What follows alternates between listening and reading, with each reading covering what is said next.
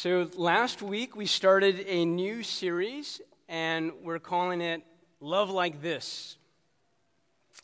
And I'm using a book written by Paul Miller, where he's taking an intimate look at the Gospels and an intimate look at Jesus and how he loved. And there's really no better person to learn how to love from than from Jesus. If you remember, there was one time they asked Jesus, what is the greatest commandment? And Jesus couldn't just give one. He had to give two. And he said, the greatest commandment is to love God with all of heart and soul and mind. And then he went for the second one, and to love your neighbor as yourself, right?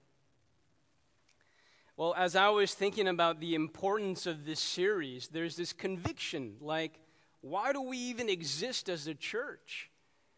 And we exist to make disciples who love God and love other people and serve the world, right? So this series is right at the core of what we believe and why we exist as a church and why we exist as believers in Jesus. So it is that important, you know? Now, if you remember last week, the main idea of last week is that love begins with looking. Well, this week I have another installment to make, and I'm going to start with a little bit of a confession. I've had a super busy week, and last night I was working pretty hard on this message, and I woke up and I was working hard on the message, and there was a lot of things that were floating around, and I had to tie them down. And then I left for church, but I forgot something. Anyone want to guess what I forgot? My kids. I knew one day it was going to happen, and today it happened. I actually forgot my kids. How does that happen? I amaze myself sometimes. Raina was on the phone. She's like, where are you? I'm like, I'm driving to church. She's like, you forgot the kids. Yeah, but Quest got them, so they're here, okay? We're okay. We're okay. We're covered. But I was supposed to say before I give you this confession, don't judge me. And that kind of relates to what we're talking about today. Today we're talking about criticism and contempt, the twins that begin with C. How many of you know someone who is unfairly critical? Like, raise your hands. I think pretty much everyone here knows someone who is pretty critical. And what do I mean by critical? Well, critical in that this person always is able to see what's wrong with you or with other people, you know? And they'll say things like, you know, you always is one of those buzzwords, or you do this every time, or why do you do this? Why do you like this, right? And a critical person can move towards attacking character. So how many of you know someone who's unfairly critical? How many of you have a mother-in-law? Now, notice I didn't say a mother-in-law like this. I just said a mother-in-law, right? Because that can happen. How many of you have a parent, one or two, with kind of a critical spirit? Raise your hand, kind of, you know. And, you know, they would never say, oh, I'm a critical parent. They would probably say, I'm a tiger dad, or I'm a tiger mom, right? Those are some of the words that might be used. Anyone here have, like, a boyfriend or a girlfriend who can sometimes be critical? You know? I mean, you can raise your hand if they're not here, you know. You can be critical of them for a moment. When I was a boyfriend, I suffered from this in a really, really, really, really, really bad way. So I can relate. I can totally relate. Okay, now we're thinking about who do we know that's critical? Okay, here's the $500 question. Anyone want to guess what the $500 question is? Someone was like pointing to themselves. Yes, the $500 question here is, has anyone here ever been guilty of doing this to another person? Anyone here ever suffer from a critical spirit from time to time, you know?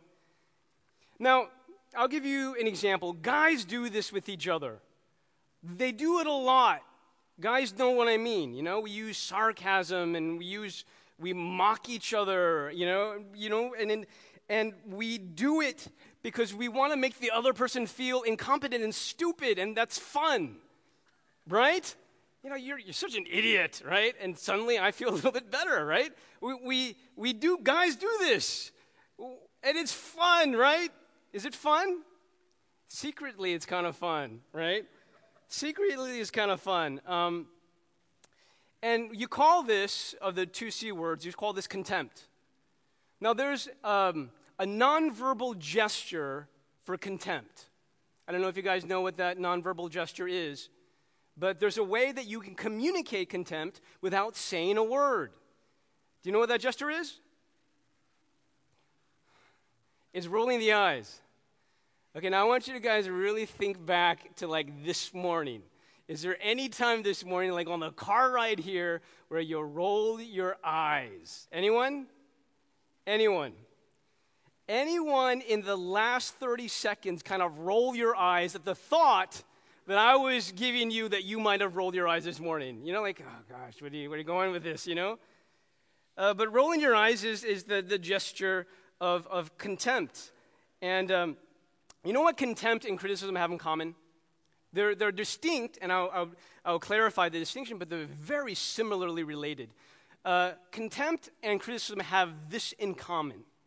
It puts yourself at a higher, self-righteous plane, and it looks down on other people.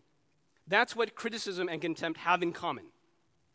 It puts yourself up, and it puts other people down. Whether you know that you're doing this is what you're doing when you criticize and you scorn. It's putting yourself on a higher self-righteous plane. Now, it's interesting. People who are critical of other people would never describe themselves as critical. They would probably say, I have the gift of discernment. You ever heard that? I have the gift of discernment. I mean, they would never say, like, I have the gift of a critical spirit. You know, they wouldn't say that. I have the gift of discernment. I can enter a room and know exactly what is wrong with it.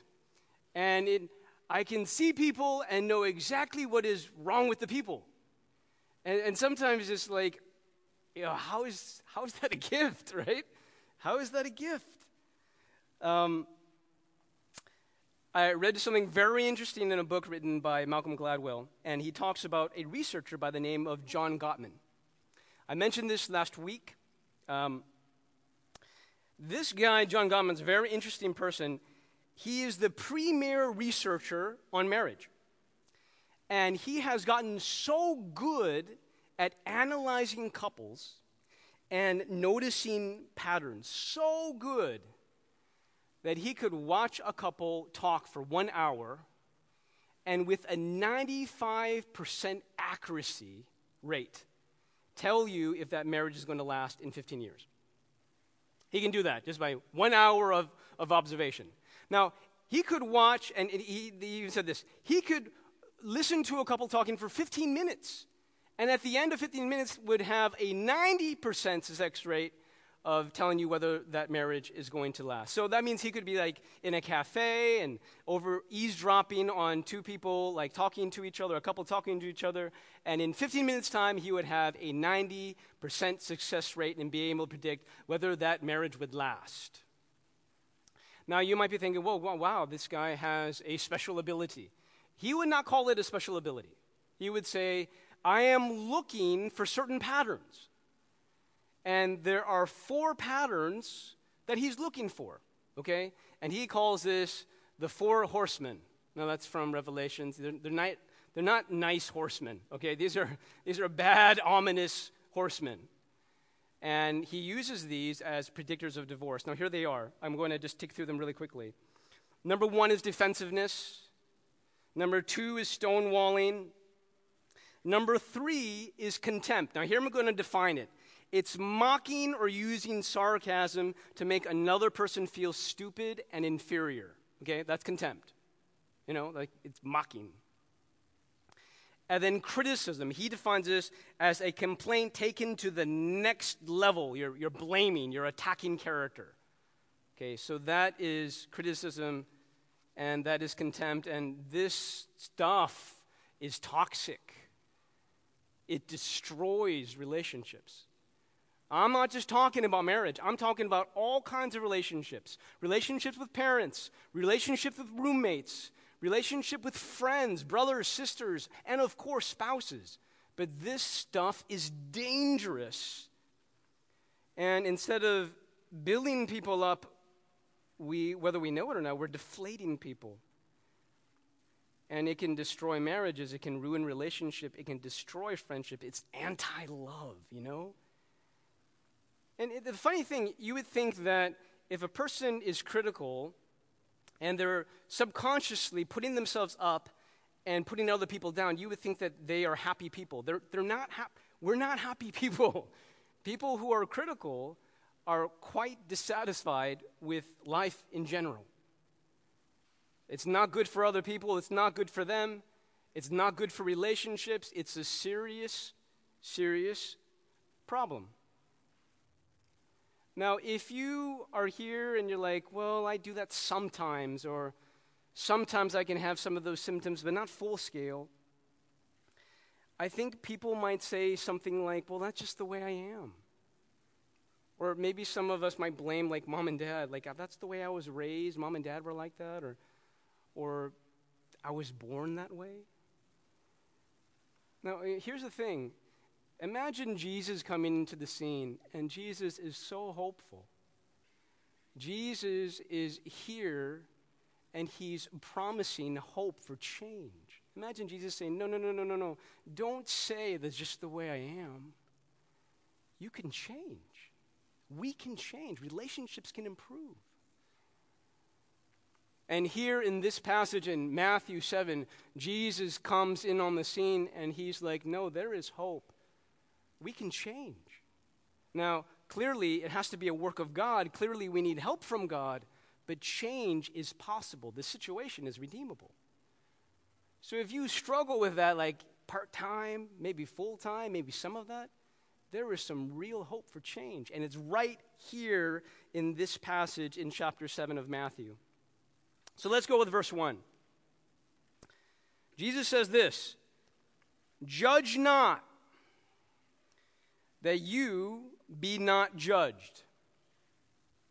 The Amplified Bible version reads, "Do not judge and criticize and condemn others unfairly with an attitude of self-righteousness superiority as though assuming the office of a judge." They put in a lot of words there. But you see a lot of the same themes. Self-righteous superiority, putting yourself up, putting others down. Jesus says, judge not. In short, don't unfairly criticize another person. In short, don't look at another person with contempt.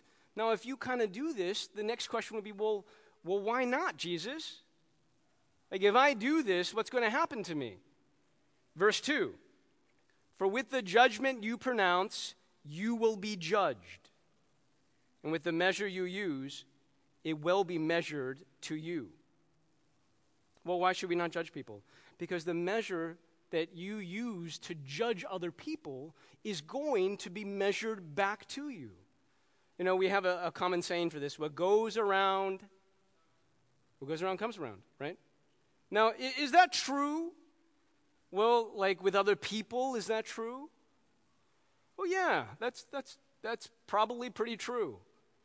Like if I criticize people, but I'm kind of two-faced, chances are they're going to criticize me back, behind my back, right? But you can't avoid the divine undertones here. Like, what if people don't criticize me back? Well, there's kind of a assurance here that God will. With that same measure, with that same standard, God will use that same measure and standard back on you And when that happens, who can stand to that? And so right now, I think the appropriate feeling is that's kind of scary. And I think it should be appropriately scary. Verse 3. Jesus says, why do you see the speck that is in your brother's eye, but do not notice the log that is in your own eye? Okay, I love Jesus. I love the way he preaches. I love some of the visuals he brings. This is like really good stuff. But let me break this down for you. And I kind of need a volunteer. Chris, could you come up here? Chris, you're such a lovable, pickable on a person that I had to, okay? So can we give a hand to Chris here for bravely volunteering to be here with me? Okay, thank you, brother. Okay. Welcome back, Greg. Yeah, welcome back. Yeah. Okay, now this is a scenario that I want to paint, and I don't think it's too out of the ordinary, but it's something that maybe we can relate to. So I want you to imagine that Chris and I are in the men's room. Okay, I know that's a very strange way to start off, but just bear with me. Okay, we finished the message here. I'm in the men's room. Chris just happens to be in the men's room at the same time. He's doing his business. It's number one. I'm there, and then I notice Chris just finishes his business and walks straight out of the bathroom. Okay, what are you thinking? What am I thinking? Unclean, right? Right? He's going to be like, hi, I'm Chris. How you doing? Hi, I'm Chris, right?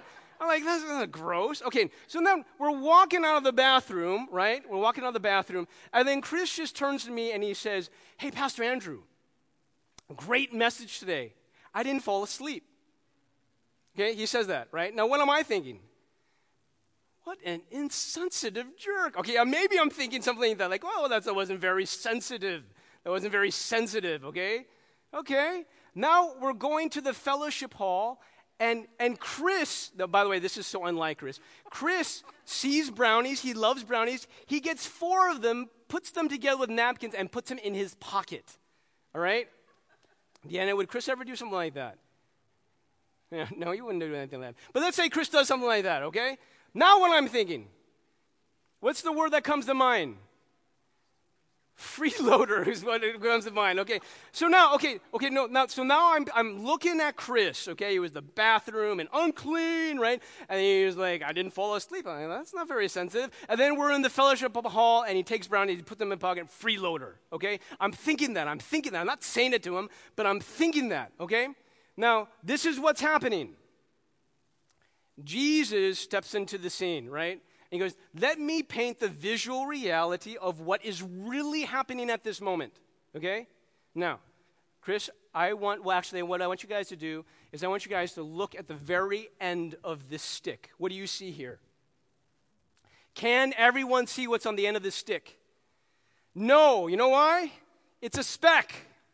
You can't see a speck unless you're as close to the speck as I am, and I can barely see it, actually, but it's right there on the tip. It's a little tiny piece of rice. You know how hard I worked on making this speck? Right here is a speck. Okay, that's a speck. You guys got the speck?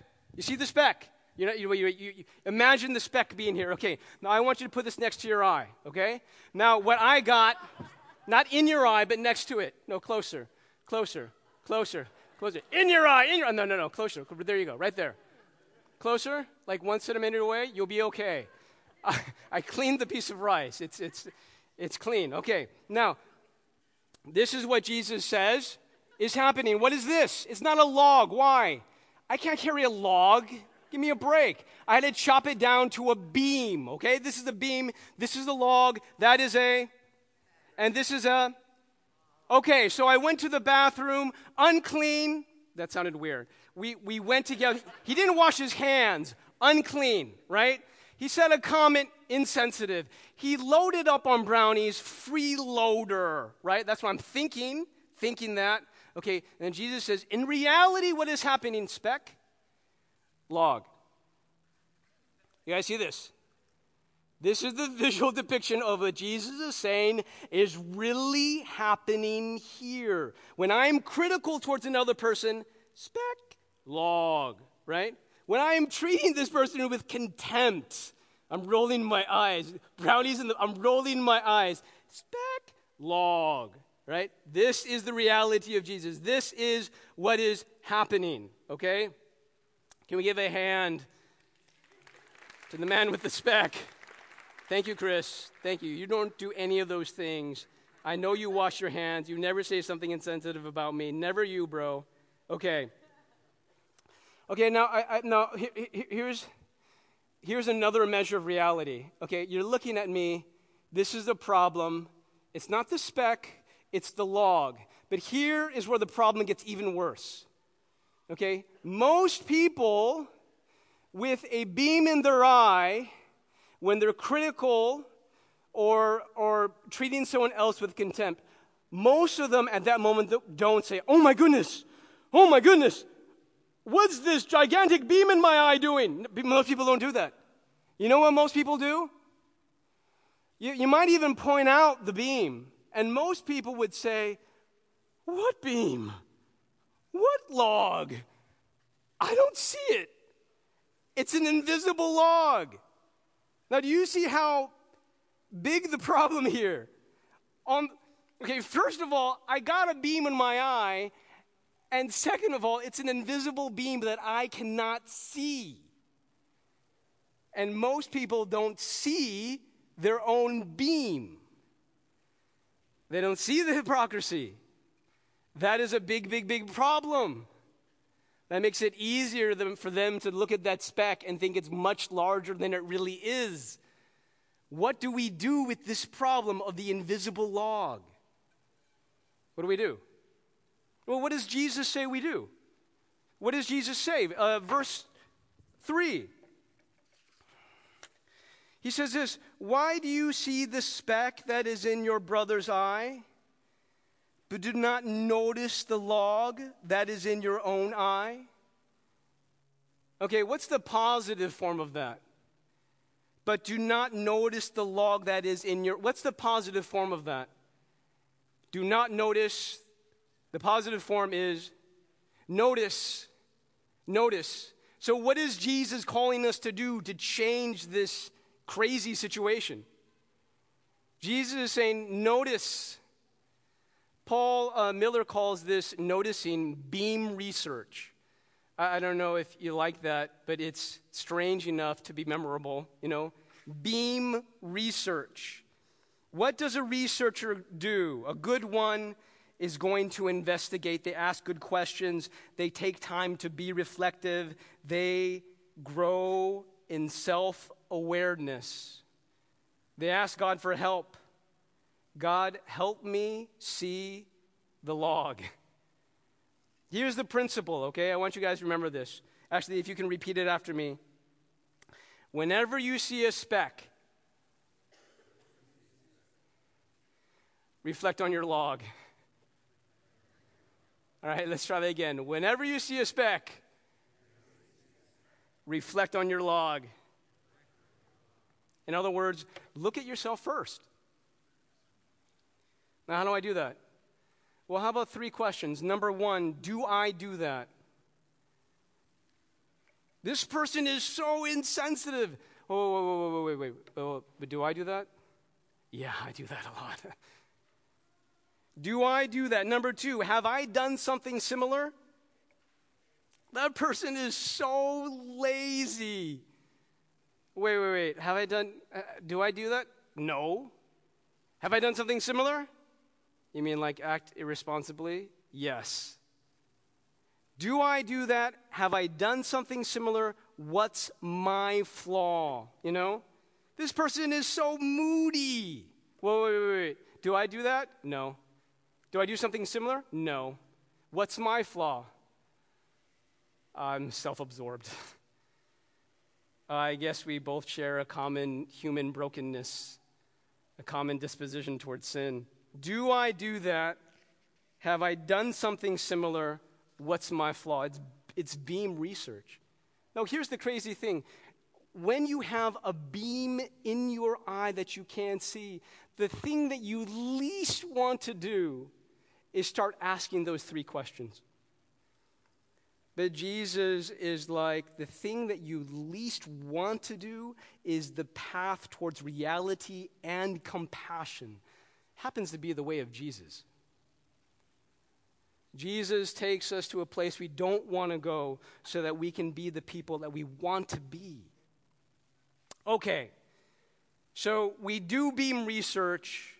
We ask 3 questions. Okay, no notes. What's the first question? What do I... Okay, well, I'm being critical of you guys now for not really participating. What do I... Have I done something?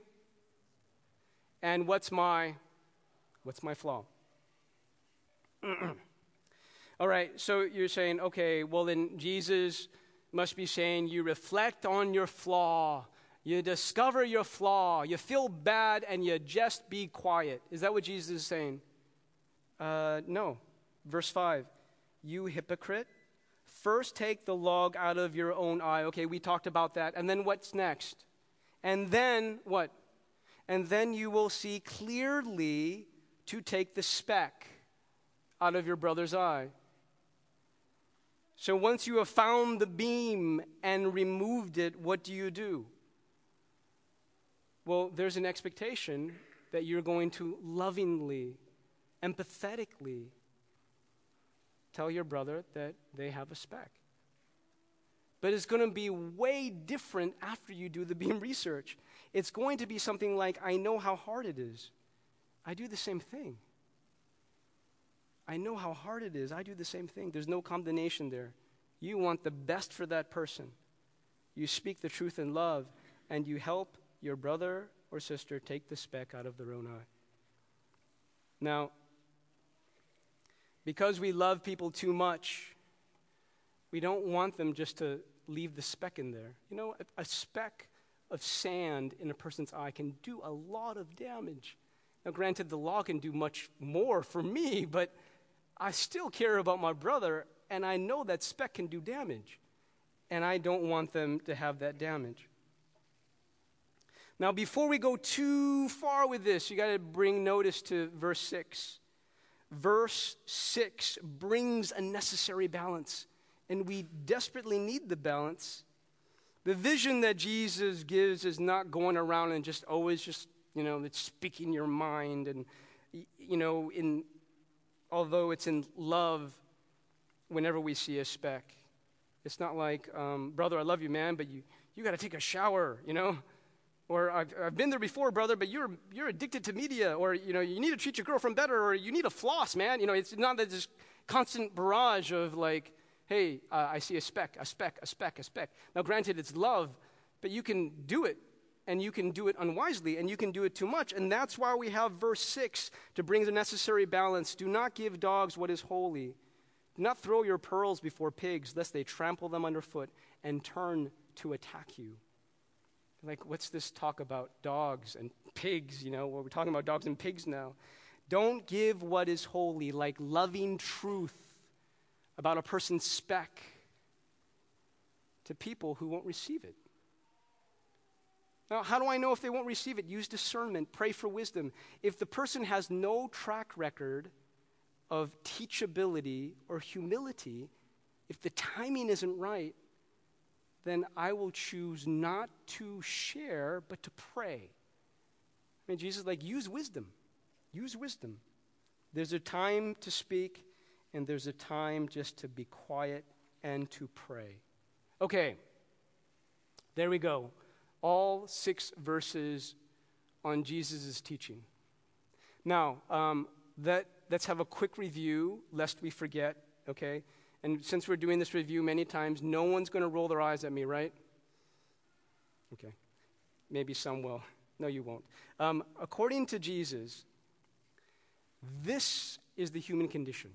The human condition is to be critical and see what's wrong in another person. And in doing so, we have this beam in our eye where they have a speck and log. But here's the thing, it's an invisible log. Most people can't even see their own log. So this is a problem, and Jesus says, well, do beam research. Notice the log that's in, and how do I do beam? Well, you look at yourself first. You ask 3 questions. Do I do that? What have I done that's similar? And what's my flaw, right? And then when you've done the beam research, then you can say something like, oh man, I know it's hard. I do the same thing.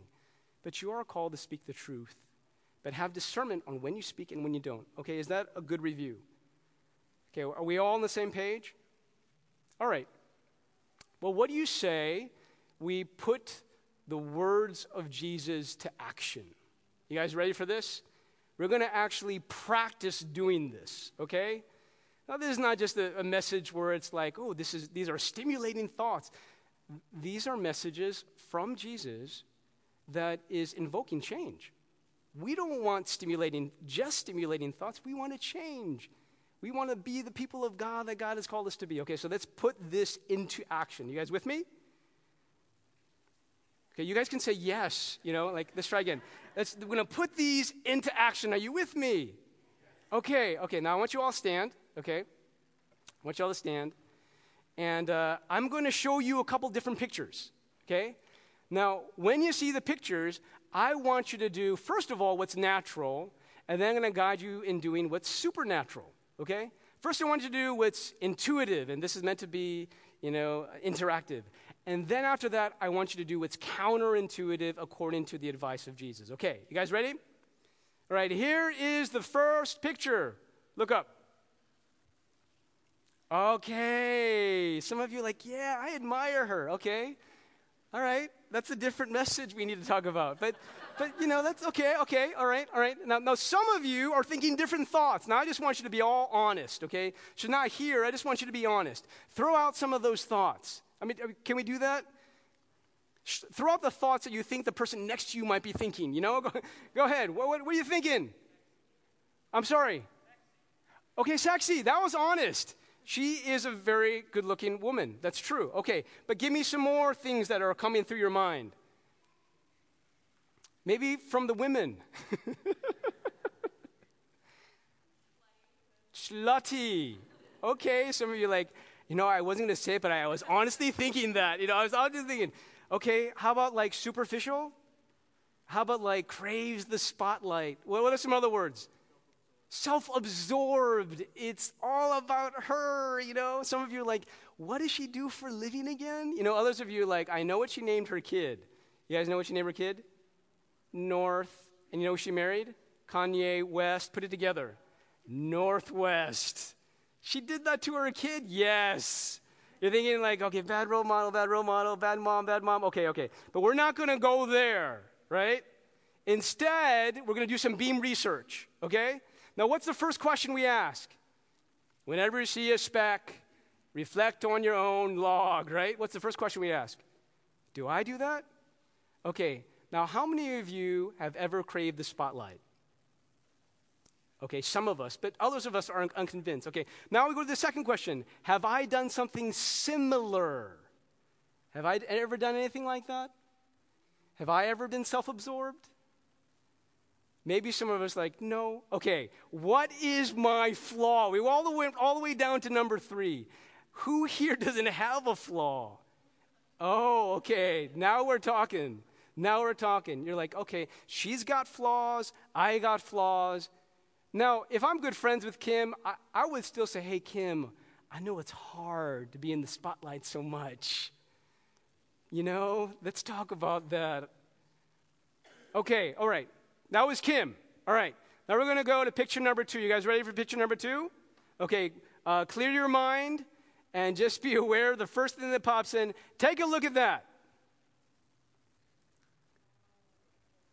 Oh, Pastor Andrew went there. Yes, we went there together. Yay, right. Okay, now I know that the picture's a little bit on the by side. I got that, right? Okay, but maybe this picture will be better. All right? Okay, now, I want you to be all honest. Some of you might be like, hey, I listened to that guy. I like that guy. Okay, all right. Again, that's a different message. But what are the first things that come to your mind? Now, be honest. Be natural first. What are the first things that comes to mind? Go. Who is that? Okay, who is that? That is the man by the name of Joel Osteen. Does that ring a bell? Okay, he wrote a book called Your Best Life Now. Does that ring a bell? Okay. Now, maybe people who know Joel Osteen from a certain angle, maybe some of the words that would come to mind, prosperity gospel, health and wealth gospel preacher, Maybe some of you be like false teacher, right? Some of you are thinking that. What are some other things that come to mind? Being honest.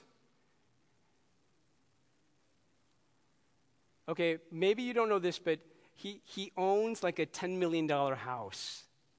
So if you knew that, maybe that would be the first thing that would come to your mind. $10 million house. And you're starting to go like, how in the world can you own a $10 million house when there are people dying of hunger and maybe some thoughts like that are coming to mind. Okay, but we're not going to go there, right? We're not going to go there. Whenever you see a speck, reflect on your log. Okay, we're going to go back and look at ourselves first. So do I do something like that? Do I ever fail to completely represent the gospel of Jesus Christ? Maybe not in what I say, but in how I live. Do I ever fail to represent the whole truth of God in the way I live? No, that's not a question for me. That's a question for all of us. And how about this one? People can look at Joel and they go, the $10 million house, how can you in this age of global poverty? Well, they can also look at my Toyota Prius and go, why aren't you driving a moped, in this day of global poverty? They can do the same with me, right? They can do the same with you, right? Are there certain inconsistencies in your message and your life? Anything like that?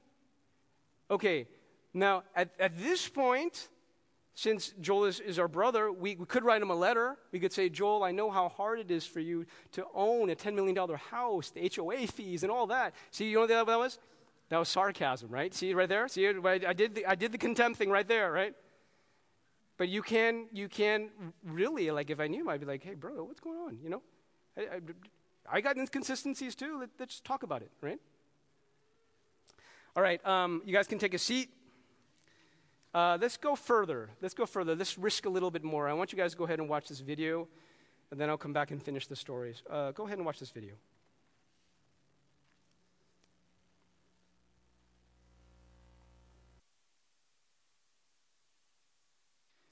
And she said, let's have breakfast.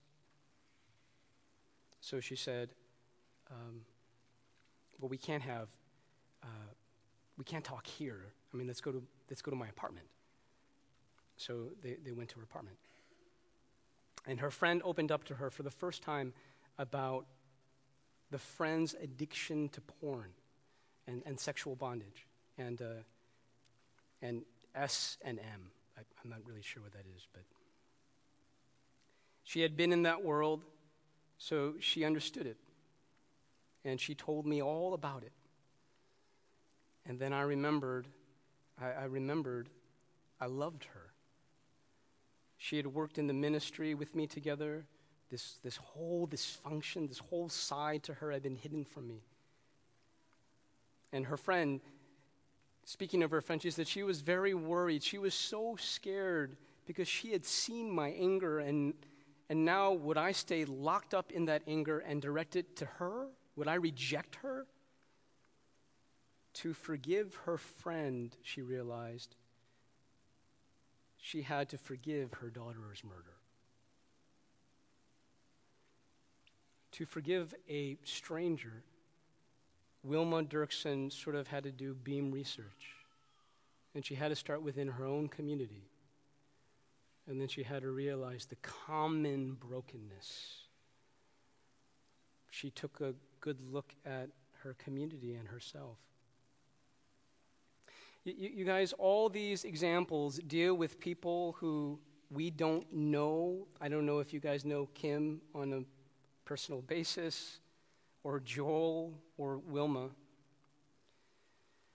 But notice that Jesus called the person with the speck a brother. So the immediate context is someone you know. Who is someone you know that you've been critical towards, you've had contempt towards, you've been looking down on them?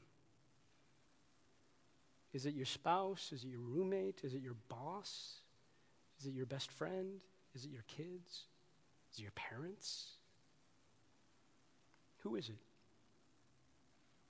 And the hope here is that if Wilma Dirksen could, by the power of God, forgive her daughter's murderer, then you can also stop being critical of whoever you're critical of. There is hope for change. And if Beam Research helped her, and it did, then the words of Jesus can help you as well. There's hope. I want to close on this story. It's a well-known story. There is one day when a group of people brought this woman who was caught in the act of adultery, this really kind of savage situation. And they throw her before Jesus. And they say, "Teacher, this woman was caught in the act. Moses said that we should stone such people. What do you say?" I love this story, and partly because there's mystery there. Do you know what Jesus did when that question and that situation was just like forced upon Jesus? You know what he did? He bent down and he started to write on the ground. You know? And this is actually the first time we see that Jesus is writing something. Do you guys know what he wrote? We don't know what he wrote. You know why? Because the scripture doesn't say what he wrote. But he was writing something. It was a detail. It happened, and we don't know what he wrote. And then he stood up, and he said, "He who is without sin, let that person be the first to cast the stone." And you know what he did after that? He stooped down again, and he started writing. Now, you imagine this silence, and what's going on in this moment? Beam Research. People are kind of looking at themselves, though. Do I have sin? Do I have sin? Now, certain people started leaving. You know who left first? The older people. You know why? Because they have a longer track record of the beam, you know? Like, I've been around long enough to know I got stuff, right? So they're the first ones to leave. And then the younger ones are like, well, and then they start to leave. And then everyone leaves except Jesus and the woman. And Jesus turns to the woman and says, you know, where are your accusers? Is there no one here to condemn you? She says, no, sir. And he says, well, then neither do I. Go and leave your life of sin. Now, I need to make this point. There was one person in the crowd who had every right to pick up that stone and just throw it right at her. It was Jesus. Jesus has that right. But Jesus doesn't do it. But here's the thing. The stone was actually hurled at Jesus. Not the metaphorical stone. Jesus died on the cross. So he had the right to throw the stone. He doesn't throw the stone, and instead he takes the stone for the woman and for us as he died on that cross. Now, what does this do to a person knowing this? Well, here is Jesus. He has the right to throw the stone. He doesn't throw the stone. He takes the stone for the woman and for us, and that melts us. It humbles us. If Jesus can do that, then I can own my own stuff. It gives me power to actually look deep and go, oh, there's a brokenness there too. If Jesus covers me on the cross, then I can live life uncovered and be honest. The cross does amazing things for us, helps us love in ways we never knew we could love before. That's what Jesus does for us. Because he covered me on that cross, I can live my life uncovered and honest. And so I can ask those questions. Do I do the same? What have I done that's similar? What's my flaw? And then I can reach out and say, I know it's hard. I do the same thing too. Jesus changes us and makes us more loving people. Let's pray. Lord, I thank you that you call us to a vision of looking first at our own sin, being honest and broken and thankful, and truly able to love other people with eyes that are uncluttered, with clarity to see our stuff, other people's stuff, and to speak with truth and honesty. I thank you that you allow us to do this. Thank you for your grace. And our eyes are focused on you. In Jesus' name we pray.